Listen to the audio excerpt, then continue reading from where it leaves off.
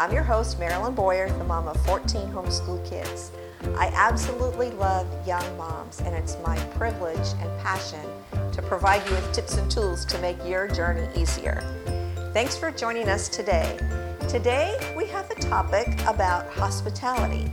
And I know what you're thinking, like, no, I can't even think about that with teaching my kids and a house full of littles. But I want to show you how it's been a blessing in my home, and it did not come naturally to me. So let's get started. First of all, what is hospitality? Now, it's one of the character qualities that we all need to implement in our life. It's one of the definitions is the friendly and generous reception and entertainment of guests, visitors, or strangers. Some synonyms are friendliness, welcoming, helpfulness, neighborliness, warmth, and kindness. And I want to encourage you to endeavor to make hospitality a characteristic of your home life. And why? Because through the years, we've received so many blessings and benefits from opening up our home to others. It's a biblical character trait. It's a characteristic of Jesus. And it's something that we need to cultivate in our lives and also the lives of our children as we model it for them. But you're thinking, I'm just way too busy with my littles to even think about that. It overwhelms me thinking about that. And I understand that. You know, having 14 children, my days were always filled with somebody needing me, and life was very busy. But I do think that the benefits and blessings outweigh the inconvenience. So stick with me as I share some of the ways that we made it work with children, practical ideas, and how all of this will benefit your entire family for years to come. It will make your kids into people of hospitality when they grow up in that atmosphere. So let me just begin by giving you a little background of how we got started to practice hospitality in our family. It's not something that came easily to me. I grew up in a family in the Northeast, and we just didn't do a lot of entertaining. It was very rare to have folks in our home for a meal. Sometimes we'd have relatives for the holidays or something, but it was really rare. But after Rick and I were married, it's something we kind of stumbled upon. Rick was in the Air Force when we got married, and immediately, like 3 weeks after we got married, they moved us from Massachusetts to Florida. And we knew nobody. So we kind of stumbled upon it, but later we began to realize what a blessing it was. I guess the main reason we started inviting people in our home was loneliness. You know, we didn't know anyone at all. I had been so involved with people growing up on Cape Cod. I was substitute teaching. I was doing a lot of things where I was involved with people. I was on some committees, and I had a lot of friends and family. And then we moved away to Florida, and I knew nobody. Rick would go off during the day, and I was just so lonely. So I guess that's why we felt compelled to extend ourselves to others, so we wouldn't be so isolated. And then I began noticing verses about hospitality in the scripture. The Bible was very new to me. I was married only 2 years after being saved, and I'd not grown up with exposure to the Bible. Romans 12:10 and 11 says, "Be devoted to one another in brotherly love. Give preference to one another in honor, contributing to the needs of saints, practicing hospitality." It sounds pretty important, but we were just beginning to scratch the surface, and something in me kind of resisted, like you feel like you're on display or something. I'll share some of my fears of opening my home to others as we did, but we began to be excited developing relationships with others. We mostly had young people over first, kids younger than our advanced ages of 19 and 21. We were just kids ourselves. Our first child was born when we'd been married for 15 months. And shortly after he was born, Rick got out of the Air Force and we moved again, this time to Virginia.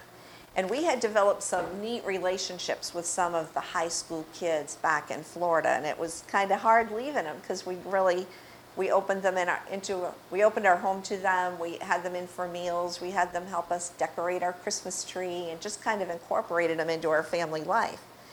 But here we were moving again to Virginia. So once again, we were starting over. We knew no one. We were attending at the time a really large church where it was almost impossible to get to know anybody without getting to be with them outside of the church setting. So we continued to look for others to invite into our home.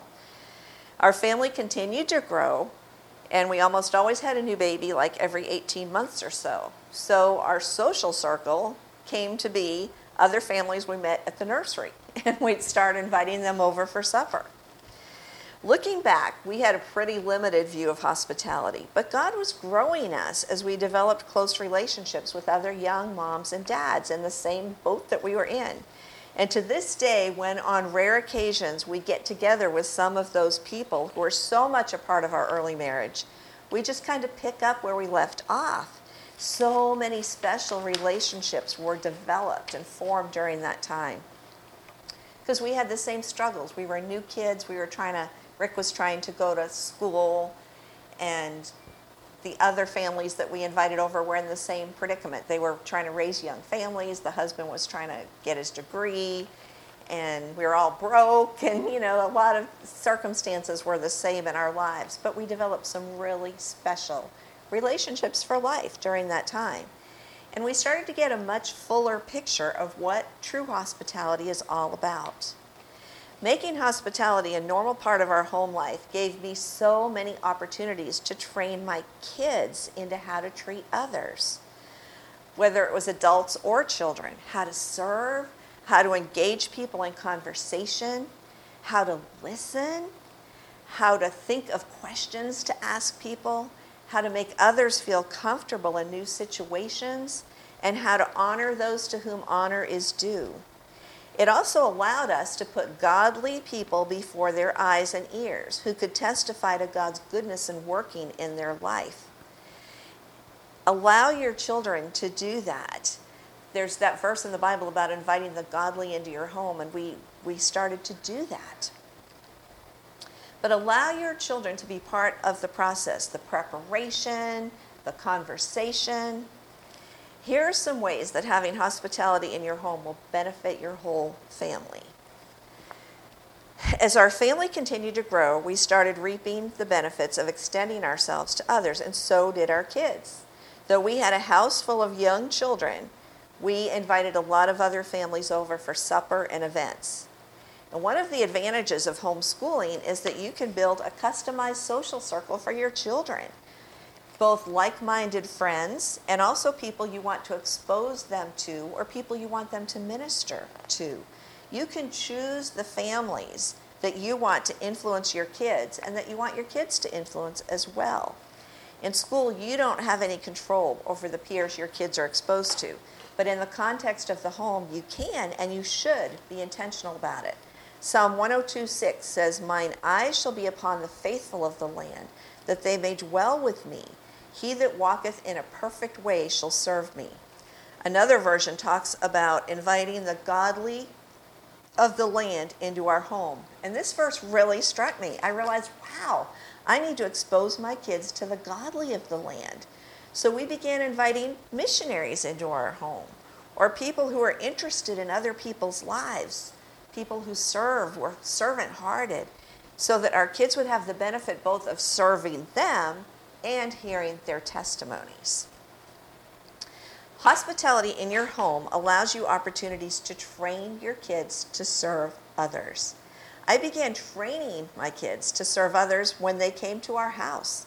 When they were real little, of course, I had to prepare the food, but I would have my kids help serve the company, put the dishes on the table, whatever stage they're at, or clear the dirty dishes from the table. But as they grew in age, I would involve them in preparing the meal as well as serving. We had it pretty much down pat by the time our kids were teenagers. They would prepare the meal, serve the guests, clear the table, do the dishes, and then come and be a part of the conversation as well. Hospitality in your home teaches your kids how to interact with adults and other children. We taught our kids to think of questions that they could ask company, to show interest in them, and also to spark conversation about how the company had ministered to others through the years. When we invited other families over, I would often ask the dad of the family what his job was like, what training he did to prepare for his job, if he liked his job, what he would do differently, etc. Is he glad that he went to school to get training for that job? Would he do things differently? Would he do it again? So that my kids would be exposed to different vocations and different ideas and things outside the realm of our family, things beyond what we could teach them. Hospitality in your home teaches your kids to appreciate others. We expanded our reach by inviting elderly folks to our home. And we found it meant so much to older folks to have younger kids show an interest in their lives and be involved in serving them. It was an incredibly practical way to teach our kids to honor and appreciate others and the work that God had done in their lives. Boy, that's when our education really began. What a treasure we found in the lives of older folks. With the goal of teaching my kids to serve and honor them, we found we were incredibly blessed by the dimension they added to our lives. And I cannot emphasize that enough. You know, a lot of times the older people in our church, we just think, oh, that's old Mr. Jones or whoever. We don't know what they used to do for a living. We don't know what ministries they had. We don't know how they became Christians. We don't know how they served through the years. And your kids need to know these things. I used to go to people's funerals and you would hear information, well, I still do, but I would hear information shared about them that I didn't know. And I thought, what a shame that we have to wait until somebody dies to hear what a blessing they were to others and how they had servants' hearts and how they ministered and what they did with their lives and how they became to be Christians. So we thought, wow, we need to ask these questions. We need to invite these people into our home. And, you know, I can't emphasize it enough. It's been a huge blessing. We've even done that with our grandkids now. And our book, Character in Action, has several stories in there about how we have invited elderly people into our home. And my grandkids really got into it. They would dress up with their little aprons and they'd have their little menu in their hand, and they'd take the elderly person's order, like, what would you like for a drink? Would you like ice in your tea? Would you like what kind of food they would like? What would you like for dessert? Do you want ice cream on your apple pie? But we would let our kids dress up like they were waitresses and take the people's order and then serve them and refill their drink when it got low and ask them if they wanted seconds and serve them seconds and just treat them like they were special. And, you know, we would take pictures of them with our grandkids. And I remember one elderly man, he said, I feel like paparazzi, you know, this is great. I feel so special. And after he left, I told the kids that is what we wanted to do. We wanted to honor this wonderful saint of the Lord. Oh boy, this one man, he used to visit over 40 shut-ins every week when he was able. He still does it now. He's very old and he's feeble and it's hard for him to get around, but he'll have somebody pick him up and take him around to visit the shut-ins. But he's just amazing. He would sing a hymn with them, he would pray with them, and he would just brighten their life. After his wife died, he said, I told God I wanted to be used of God for however much time I have left on this earth. And he has done it. He's been an amazing example to us. He's written tracts. He's written his testimony. He's visited shut-ins for years. And that's the kind of people I want my kids to know. That's the kind of people I want my kids to honor. And it's been amazing. I mean, I can't emphasize it enough. You really need to do it. It will bless you. It will honor others, but you will be so blessed by it. Hospitality in your home allows you to build relationships with your kids' friends. When our older kids reached the high school and college years, we invited lots of kids their age over. Our home was open. We had special adopteds, we called it, that just felt comfortable coming in our home at any time, opening up the refrigerator. Hey, I feel like taking a nap on Sunday afternoon. They'd go in and lay down on the bed and take a nap. But we have special relationships with them to this day. Instead of our kids having to go elsewhere to build relationships, we wanted to befriend their friends. And we've all been blessed by doing so. We have so many fun memories. I remember I've got a picture of one of our kids' friends. He was sitting eating chocolate chip cookies, and our youngest son was perched on his shoulders talking to him, talking in his ear while Jeremy was eating cookies. And we've just got so many fun memories from opening our home and trying to be a blessing to others. And so many of them, we've maintained those relationships as they got older and got married and began raising families of their own. It's funny, some of our younger kids grew up with their older brother's friends. Almost, they were kind of like brothers to them. And it's just such a great way to extend yourself to others. As I said, hospitality did not come easy to me. I thought of all kinds of reasons that I shouldn't invite others into my home. I thought of all kinds of reasons that I shouldn't invite others in my home. For instance, my house isn't big enough, and we have a small brick ranch. People will come in and they'll say, "How did you raise all those kids in here?" But we took down walls, we made our carport into bedrooms, we just made it work. And as our family continued to grow, our house did not. And I was tempted to think our guests are not going to be real comfortable at our house. We have to squeeze around the table as it is now without a lot of elbow room. And we really don't have adequate seating in the living room. And all those factors are true. But I found that our guests didn't seem to mind. It might not have been what they were used to, but they often seemed kind of fascinated by how a large family worked together. And the benefits of building those relationships was worth it to us. Another reason, my house isn't nice enough. We often invited people into our homes who had much nicer homes than we did. Our money went into raising 14 kids, not into fancy homes. And it was a temptation not to have people come over. But I got to thinking about it. I thought, that's just a matter of pride. And I finally came to realize if our house is good enough for my own family, it was good enough for company too. We had bought our house fire damaged, and we repaired it. I remember when a new pastor came to town, and we were the first people to invite him over to dinner. At the time, our downstairs ceilings were still black from soot, and we were using a small downstairs kitchen instead of the upstairs because we hadn't rebuilt that yet. And I'm sure he must have thought we were crazy. But he came, and we built a great relationship with him, and he got to know our family, and our kids have been blessed by him for years. He's now retired, but we still have him in our home, and we're still blessed by him. Another reason, what will we talk about? Learn to ask questions. Teach your kids how to ask good questions. It goes a long way. Teach them by example to show interest in the other person's life. Most people will respond, and they're very comfortable talking about what interests them. So don't talk about yourself, talk about what interests the other person. Then what if my kids misbehave? Or maybe I should say when they misbehave. Our policy was to prepare our kids in advance for situations they would be in. And I talk about that in another podcast, how we stumbled on that.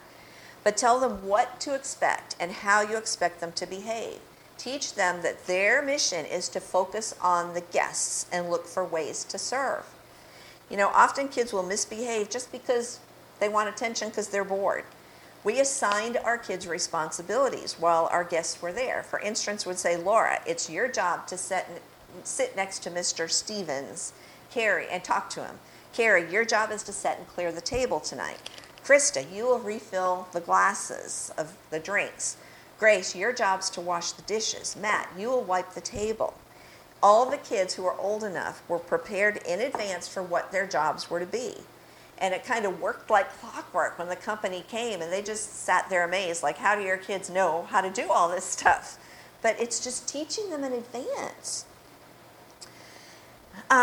If they did misbehave, I would pull them aside and re-instruct them so as not to embarrass them.